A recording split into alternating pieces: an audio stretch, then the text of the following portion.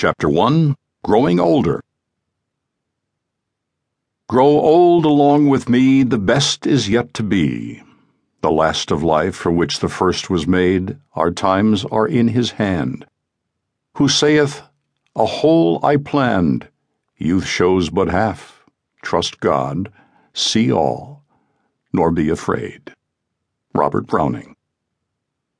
This poem is a favorite of Ellen Keiderling's, a former secretary of mine, who was a great help on many of my other books.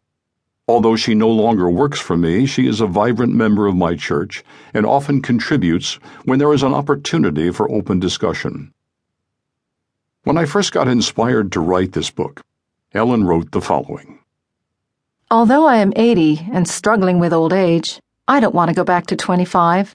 These are the best years of my life. In my old age, I know that it is important that someone helps me. As Jesus told Peter, when you were younger, you dressed yourself and went where you wanted.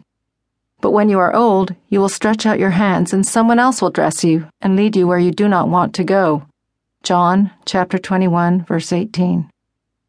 I am certainly being led where I don't want to go, and this is hard to accept. I don't always like it when people boss me around and hover over me. I don't really need help with getting dressed, but I do appreciate it.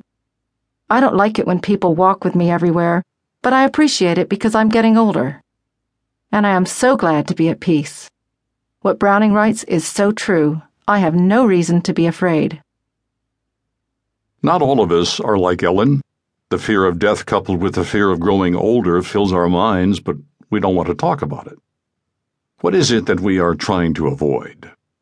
I wonder if it isn't those simple truths from Shakespeare, who wrote, and I still know these lines from having memorized them in high school, all the world's a stage, and all the men and women merely players.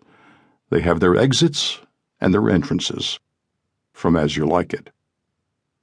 Out, out, brief candle, life's but a walking shadow. A poor player that struts and frets his hour upon the stage, and then is heard no more.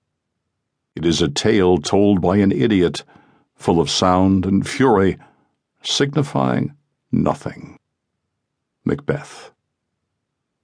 Many of us worry that no matter how successful our lives have been, they will fade into oblivion and soon be forgotten.